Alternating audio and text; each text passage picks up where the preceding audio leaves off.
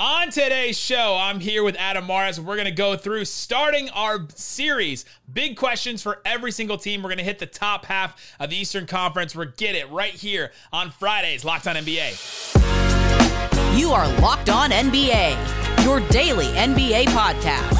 Part of the Locked On Podcast Network, your team every day. I got a question. Who dare let the dogs out?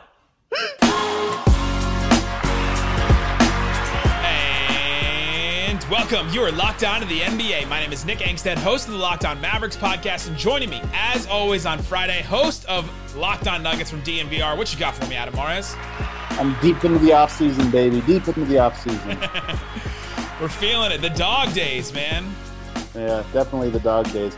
You said we were doing the top of the East, and I just want to clarify, alphabetically. Okay. So when you hear the Charlotte Hornets and Detroit Pistons, do not mistake that for us saying they are the top of the Eastern Conference in 2022. Yeah, we're going around the league. Big questions for every single team. Like Adam said, we're going to go alphabetically. So we'll start with the Atlanta Hawks. We'll go all the way through the Detroit Pistons for this one. So we'll go Hawks, Celtics, Nets, Bulls, Cavs, Hornets, and Pistons in this episode. Let's start with the Atlanta Hawks. My big question for the Atlanta Hawks, what are the expectations? Last year, this team goes to the Eastern Conference Finals, and now is that the standard for this team? They basically bring the entire team back, and they actually took 2 games off of the Bucks in that Eastern Conference Final. So what are the expectations for this team now? I mean, you retain most of your players, most of your pieces. So for them, I think the thought should be, let's build off of what we already did. You know, you're not missing any main pieces. You got Lou Williams back. Obviously, Trae Young and John Collins extended.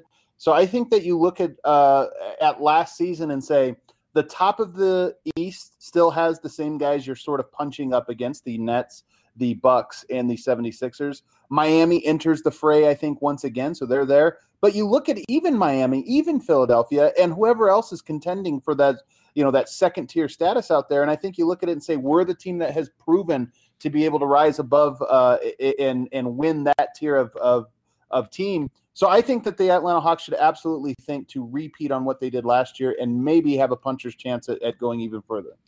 It's so interesting looking at this team, and it's such a, like you said, they brought back pretty much everybody. Their team is almost exactly the same. A couple of pieces around the edges here and there, but the Hawks will probably get better just internally based on their young players. Trae Young should get better. Bogdanovich should still be getting better. Herter, Hunter, Collins, Clint Capella even. Like these guys are all still young and developing, should all get better, but did they get better enough compared to the rest of the league, like, or the rest of the conference? Like you said, the Sixers were the best in the East last year, and they, should probably still be back up there. It depends on what happens with Ben Simmons. Who knows? I don't know what their roster is, but yeah maybe. Depends on what happens with them. The Brooklyn Nets only had 8 games of the big 3, so we'll talk about them in a minute. The Bucks will still be back there. The Heat, like you said, should be much better than last year. And then you start looking around, you're like, okay, well, are they just going to be back up? Do they get home court advantage in the playoffs? Do they, but then once they get there, they're expected to make the playoffs. Now, if they miss the playoffs, that's a complete disaster of a season. And now it just turns to how far can they make it in the playoffs? And a lot of these teams just got better. Right. I do think you're right about the continuity and about a lot of the players getting better, even just more familiar with each other. Atlanta clearly a better team by the end of the last season than they were at the beginning. The flip side of that, if we want to play devil's advocate, would be sometimes you get a new coach, you get some new players in there, and everybody is feeling great. You get that, you catch that lightning in a bottle, and now everybody's gunning for you. Now the coach yelling about how important defense is gets a little more tired. October, November roll around. You're thinking, hey, we know how long the season is. We don't have to care. So maybe they lose a little bit of the enthusiasm from last year. But if that's just me playing devil's advocate, I fully expect that this team gels and continues to be, like I said, one of that 4th, 5th, 6th best team in the East with a puncher's chance against the teams ahead of them. Let's move on to the Boston Celtics. My big question for them is, were the changes enough? This Boston Celtics team had been used to being up there at the top of the East. They had gotten to Eastern Conference Finals. They were, looked at as a perennial, how close were they to finals a couple of times there when they got to the Eastern Conference Finals. They make a coaching change with Ime Udoka. Obviously, Brad Stevens moves into that front office role instead of being a coach now. They're returning players. They have some of the similar faces. Jason Tatum, Jaylen Brown, Marcus Smart, Robert Williams will stay. They got a bunch of those young guys. Can any of those guys turn into anything? Langford, Naismith, Carson Edwards, Peyton Pritchard. And then they add some veterans. They add, Dennis Schroeder is there now, which is a wild one that you think about his whole journey. Al Horford is back, Josh Richardson, and Enes Kanter. So that's sort of their team now. Are these changes enough for them to get back up to where they want to be? I think a lot of this hinges. I mean, there's a lot of X factors for them. You mentioned the new coach. That's a pretty big X factor. But I think the biggest one for them is going to be the fit of Dennis Schroeder. I mean, he's in a contract season. I know he just got one. The big story of the offseason was how much money he sort of missed out on. Well, now you go into this 1-year deal and you look at it and say, okay, is this a chance? If you're Schroeder, you looking at this saying, man, I just left $70-80 million on the table. This is my chance to now prove it and next year get one. And how does that affect the rest of the team? Because, he's the number one point guard. You've already got established pecking orders there, at least prior to the season. You got Tatum, Jaylen Brown. Those are the guys. So does Schroeder throw off that chemistry?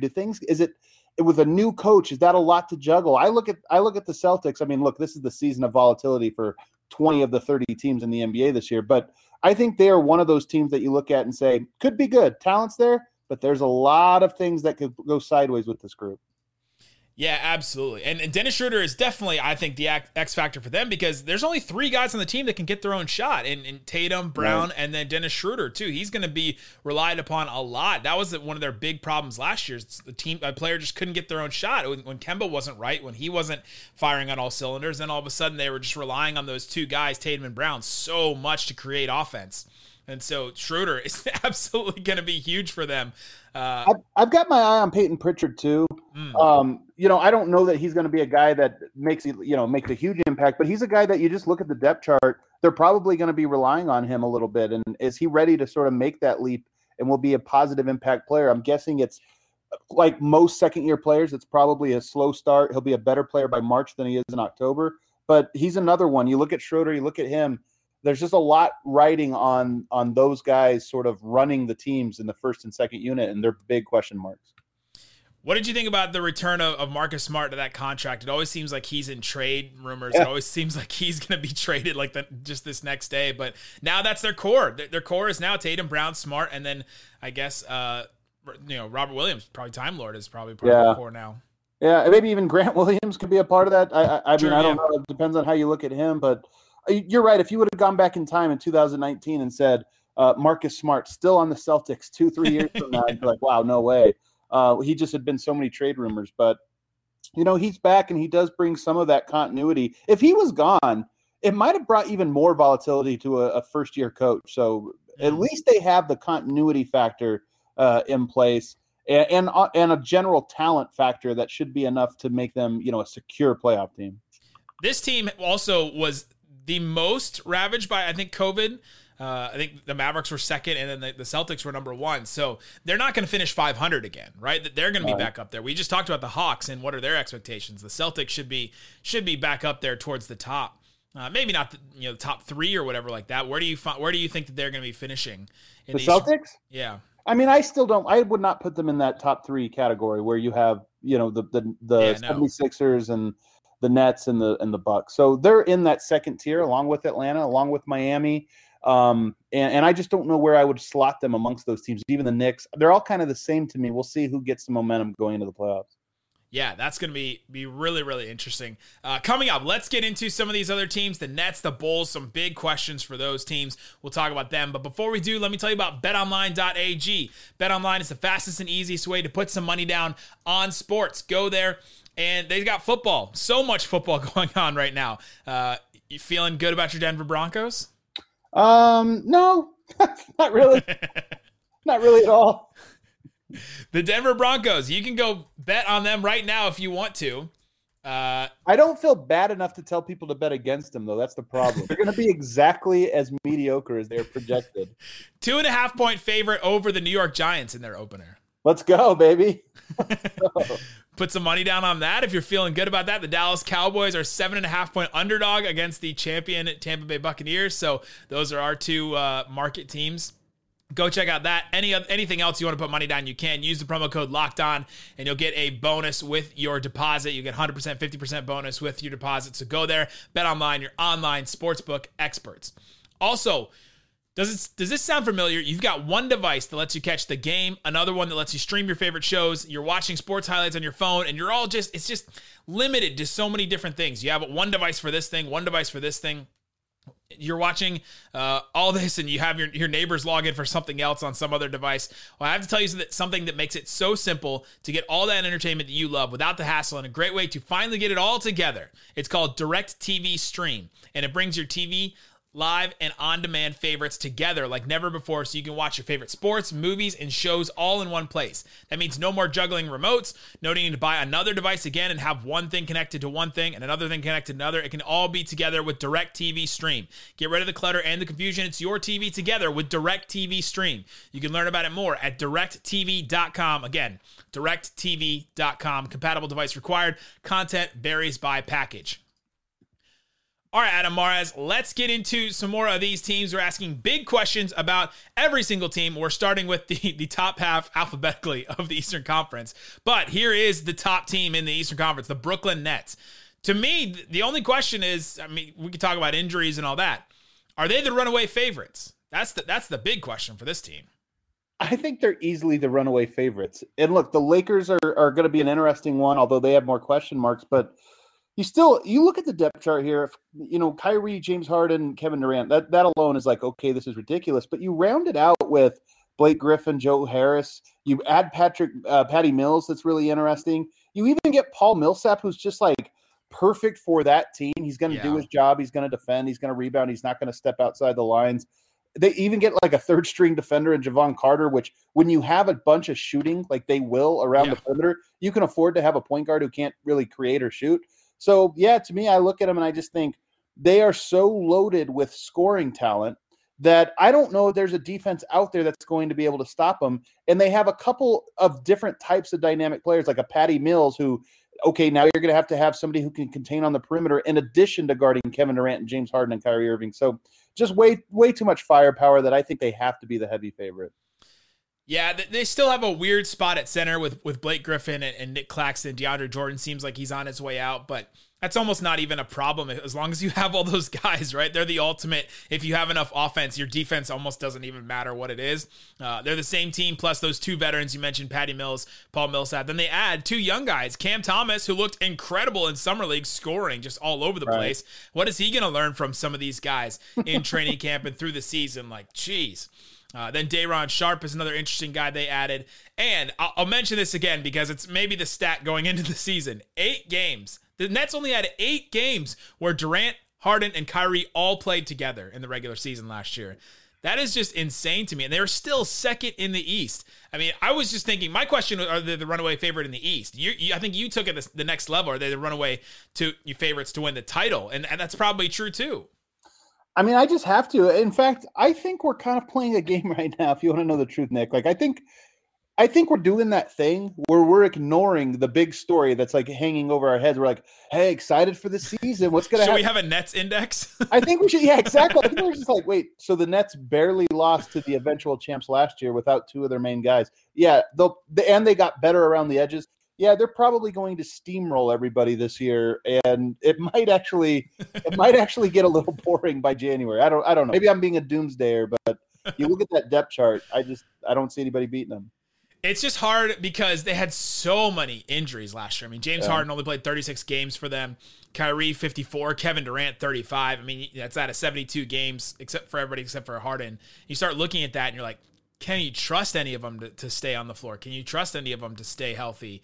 And that's a hard question to answer. But when they are together, and then you get Joe Harris and you get the rest of that team we just mentioned, it's unfair for pretty much everybody else. There's nobody that can guard that whole team. Let me ask you, because I just said that I think they're going to be heavy favorites. Do you think that we'll know early with them? Is this a team that's going to sleepwalk through the regular season and guys are in or out? Or do you think this will be a thing we get to Christmas and they're 5 games ahead of everybody else in the NBA? Man, I think they'll probably look like the favorite, but it's so hard to know, especially with the injuries. They may have them sit a bunch of games and have them rest a bunch of games. They're the favorite on BetOnline, but not by much. Right. Nets plus 260 to win the title. The Lakers plus 325, which is inflated because of the Lakers, and then the Bucks plus 900. after them. So actually that is a pretty big distance if you give the Lakers a little love because they're the Lakers. Right. Just anything betting, they're going to get inflated. So yeah, I think they're going to run away with it, and they should have a massive season. But none of these guys have anything to prove in a regular season. They're not going to go do what the Bucks did a couple years ago, or what the Jazz just did, where they're like, we're going hard every single night in the regular season, and we're going to win all the games, and we're going to go on like a 70 win pace or something like that. It just don't seem like they care about that. Man, I don't know. I think they will this year. This is my prediction. I think the Nets are going to try to send some messages this year.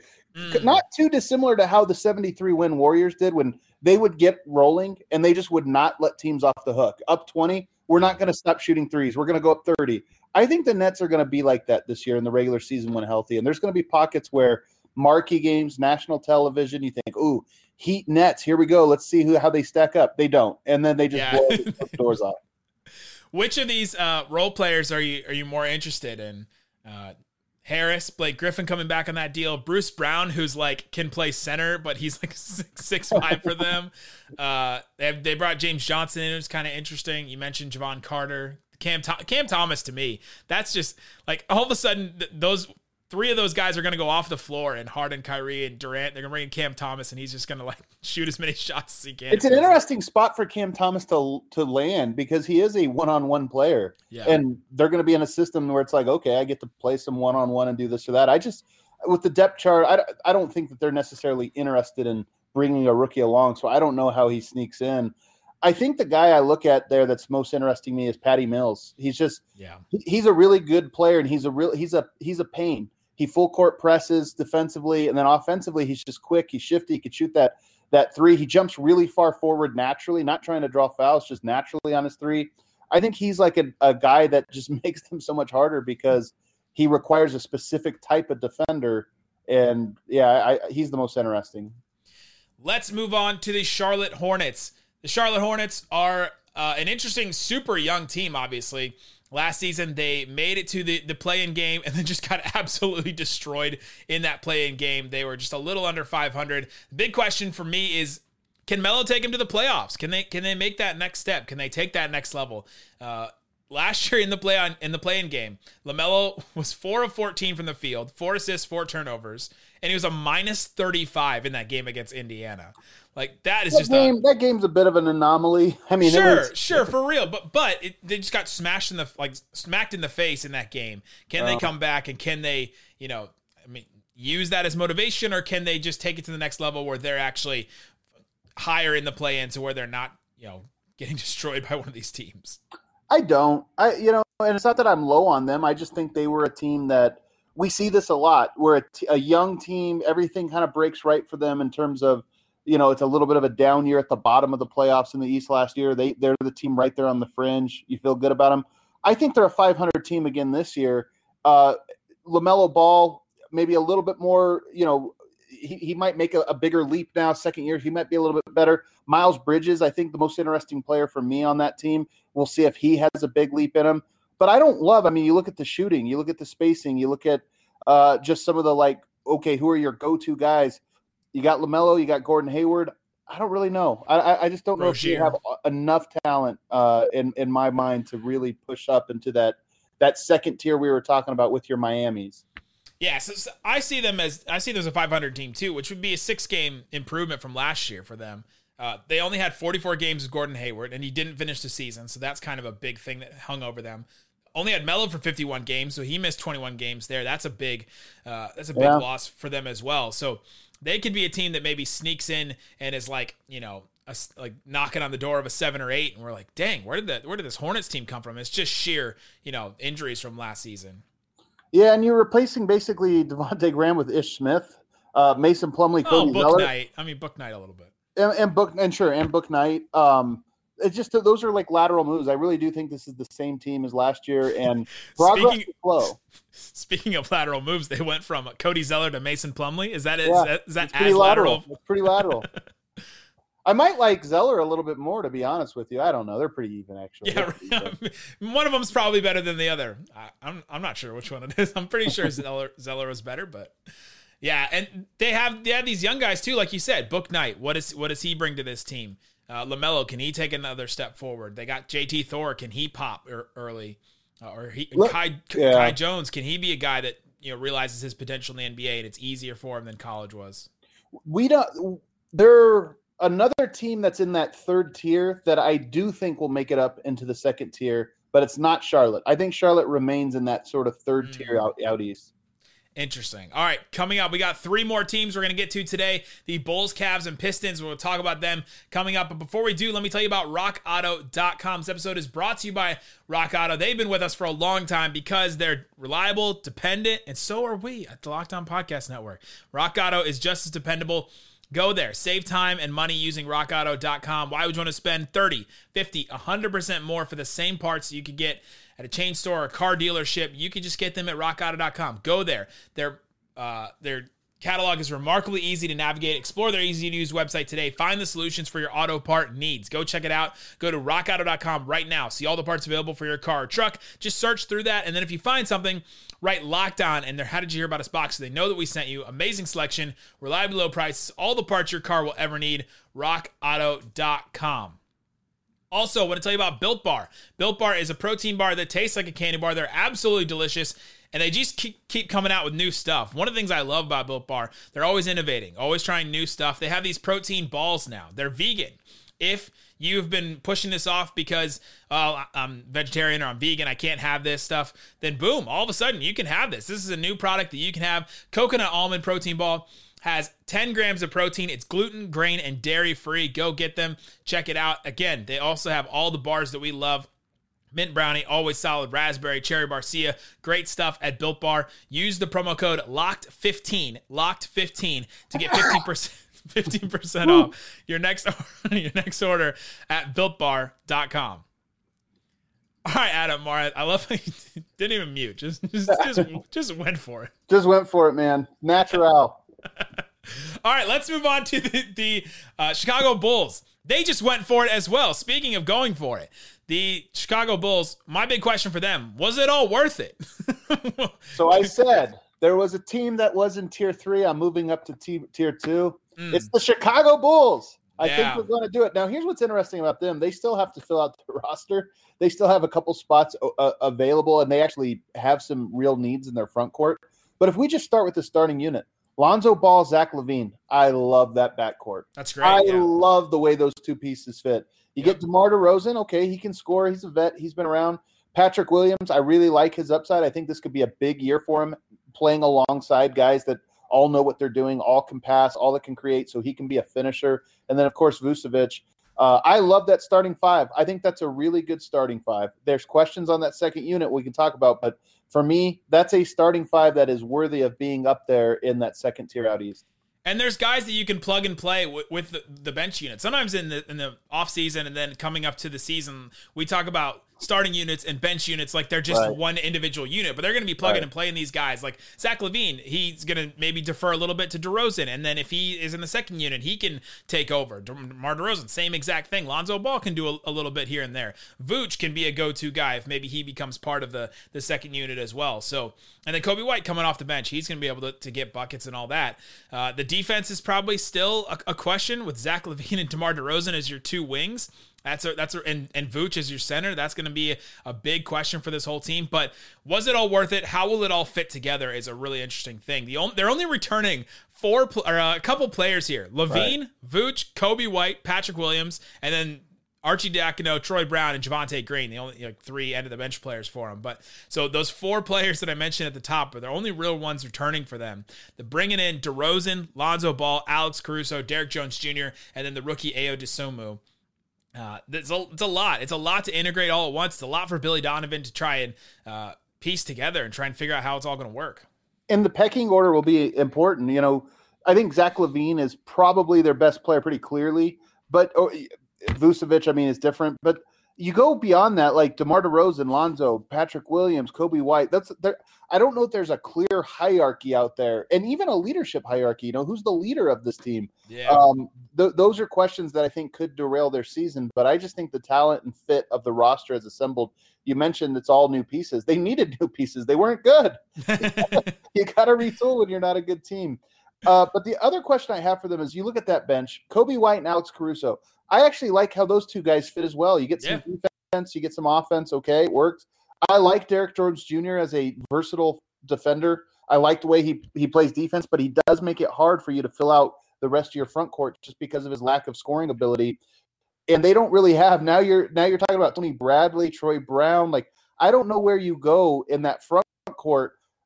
I've heard rumors that maybe they're connected to Jared Vanderbilt, who Arturas Karnisovas drafted when he was in Denver. So maybe they go after a player like that. But that second unit, they're rumored to have Millsap. Guys. Go ahead. Oh, I'm sorry. They were rumored to be connected to Millsap. They're looking for that player, and they didn't get him. And Millsap would have been a great fit there. I mean, Millsap, I'm sure at this point of his career, had to choose championship in Brooklyn, or you're still helping rebuild in Chicago. So I understand that decision, but I that's the one thing that I think is going to get ugly for them. I could see them having one of the better starting 5-man lineups, but the staggered units, and especially if there's any injuries to that starting front court, you get really, really thin in the guys behind them. Yeah, an injury to Vooch, Tony Bradley's your starting center. All of a sudden, it just like all falls apart. It seems like they might go to tier 4. They might go the wrong direction. All right, moving on to the Cleveland Cavaliers. Big question for them. Do they have a star? Do we know that they have somebody to build around, somebody that is going to be the focal point for this team? They have their 4 youngest players are probably the 4 players you're looking at for this. Mobley, Darius Garland, Colin Sexton, and then even Isaac Okoro I'd throw in there. Those are the 4 youngest players on the team, and one of those guys has to emerge as a star. I mean, if they don't this year, then they'll just retool and try again next year for it. But one of those guys, if they can emerge as a star, that's a big thing for this team. I think there's exactly one star on this Cavs roster, and it is Evan Mobley, the newest one. And he's a ways away. I think he'll have a fun rookie season, but he's a ways away from being a star. This is going to be very much a learning experience for him. Sexton, Garland, Okoro, those guys are good. I think they're interesting players, but we've seen how far they've been able to take the Cavs so far. By the way, this entire roster, go top to bottom, all young. You've got Kevin Love, who's just kind of sitting there, and then you got Ricky Rubio. But outside of that, it's nothing but, I guess there's Jared Allen as well. Outside of that, though, you're talking about, 25, 26 and under? So this is a very young roster. I think it's more about Evan Mobley than it is about any other player on the roster. And they're just going to be bad. They're going to be a fun, bad team. It's fun to have all these young guys. It's fun to have a bunch of dudes with potential, like you said. They're all super, super young. How does the front court shape out? They got Larry Markkinen. I even think he has some potential. He's not going to be a star player probably, but he has some potential to be something else in Cleveland. You're buying Larry Markkinen. I love this. You're the one guy left, I think, that is still buying Larry. I mean, he might be. He's going to be something. He's not going to be an all-star for him, because he does get in some ways to reset with a team with low expectations, which is probably exactly the only situation he could have really gone to and had success. But he's going to, if he makes it, it's going to be a surprise to me personally, just how rough his career has started. But we mentioned them being fun. Here's the question I have. They have been rebuilding for 3 years now, 3-4 years. And I think that I guess it's 3. I think that their rebuild really begins now, because now they have a cornerstone piece in Evan Mobley. So sometimes when you've been in rebuild mode for so long, it can be hard to accept, okay, now we're in the real rebuild. And I just wonder if Cleveland has the patience to build that team properly, given that they're already in year 4 of the rebuild. Yeah, that's going to be really interesting. Speaking of patience, the story that I think we're going to hear the most about is Kevin Love. What's Kevin Love going to do? He doesn't want to buy out. He's going to stay there. Is he even going to play? That's a really interesting one going into the season, I think, from an outsider's perspective. Are we sure he's good? No. I mean, that's the thing about Kevin Love, is he's got a lot of money coming his way. He's in a situation where he's clearly not going to allow himself to be bought out. He hasn't shown that he's a great player. This is going to sound like a hot take, because I think Kevin Love was at one point obviously a fantastic player. Minnesota. The NBA really changed in the mid 2014, 2015, and this was exactly when he was putting up all-star numbers and doing all these things. And I just wonder if the league has sort of moved into what he was good at, so that what he was good at is less rare and more solvable than it was 5-6 years ago, in addition to the injuries and the age and everything else that has happened to him since then. Yeah, like a big guy that can shoot and rebound. You're like, ooh, like 10 years ago, that was like an incredible thing. And now there's just like guys all over the place that can basically. Pero Antich was playing real minutes for a 60-win team. It was like, oh, wow, how zany is this? A big guy who could shoot the three. This is wild. Yeah. And now there's just so many of them. I mean, you kind of have to. Like Karl Anthony Towns was just like a glimmer, and now he's just one of the others, right? Like Embiid, Jokic. Even throw Porzingis in there, guys that can shoot and rebound. There's a bunch of them all over the place now. All right, moving on to our last team here, the Detroit Pistons. Detroit basketball. My big question for them, what is NBA Cade? What does NBA Cade look like? What is he, right away? I think the first 2 months into the season, we'll know, okay, this is going to take a little longer of a rebuild, or boom, all of a sudden, if he pops right away, he's 40% three-point shooter and making plays and doing all that kind of stuff, looking good on defense as well, then we're saying, okay, this team could be getting somewhere pretty quick here. Yeah, I mean, pretty quick as in 2-3 years, I think, yes. Yeah, it's the difference between like 2 years and like 5 years. Well, it's funny because how people talked about Detroit last year and, look at the, but you look at it, there's Jeremy Grant. I like Isaiah Stewart as a young, like, workhorse center. Mm-hmm. Obviously love Cade Cunningham. I think he's going to have an incredible season. Sadiq Bey's interesting. Mm-hmm. Killian Hayes is interesting. I just don't think this is a very good team. No. And I'm so curious to see, is Jeremy Grant long for Detroit? Meaning, is he part of the plans? Because he's obviously a very good player. He's been the centerpiece. Maybe he's just the guy that he's like Mason Plumlee. He goes to the teams when they're rebuilding, he gets to be the star during a rebuild, but you're really not part of the long-term plan. So Detroit, they're like Cleveland. It's going to be a fun year. I just don't think they're going to be very good. Yeah, is he just a bridge the gap type guy? Yeah. He's to me, there's so many parallels to this, but he feels like Harrison Barnes in Dallas. Sure. Right? Like Harrison Barnes honestly, yeah, that's a good comp. Yeah, Harrison Barnes comes to Dallas, and he's like there with Dennis Smith Jr. and Yogi Ferrell and like the end of Dirk, and they're just trying to figure out what's the next thing. Luka comes, and the Mavericks are like, Harrison Barnes is ISOing way too much and taking the ball away from Luka. We need to get this guy out of here. They trade him for almost literally nothing. The biggest trade exception of all time at that point, Justin Jackson, and then 5 seconds of Zach Randolph. That's they traded him for basically, and now he's in maybe traded for Ben Simmons in Sacramento, but yeah, I think that it could go one of those two ways. Now it seemed like, and there's so many parallels because Jeremy Grant wanted to go to Detroit and wants to be there. It seems Harrison Barnes loved being in Dallas, embraced being in Dallas. Like both those things are. There's a lot of parallels though. Both got paid a little bit more than everybody thought they were going to. I was going to say, man, if you are not a star or superstar player, looking around and being that guy that just goes like, hey, I'll go to the rebuild and be the high paid player. Like that's a sweet spot to be in, man. I think Mason Plumlee has done this a few times now where it's like, hey, you're going to overpay for me because you have a bunch of rookies and I'm going to teach them how to be pros and I'm going to make sure we're respectable. Hey guys, I was on Team USA with Coach K. Exactly. It's a good gig. You get overpaid when you do that. It's a good gig. Yeah, he went Brooklyn, Portland, and then Denver, and then Detroit, and now he's going to Charlotte? Yeah, all rebuilds. He just keeps going. It's like, hey, I'll keep young Charlotte team. Sure, I'll take him under my wing. I got him. Great stuff. There you go. That's the big questions for all those teams. We're going to keep this up. We're going to push back our power rankings for a couple weeks here as we go through the offseason. We're going to go through some of these teams. We'll get through every single team on Friday. Guys, thanks so much for listening to Locked On NBA. Listen to Locked On Mavs. Listen to Locked On Nuggets. Great stuff all throughout the offseason. Training camp is like 4 weeks away. We are not that far from it just sneaking up on us. So we'll be back, guys. Thanks so much for listening to Locked On NBA. Boom.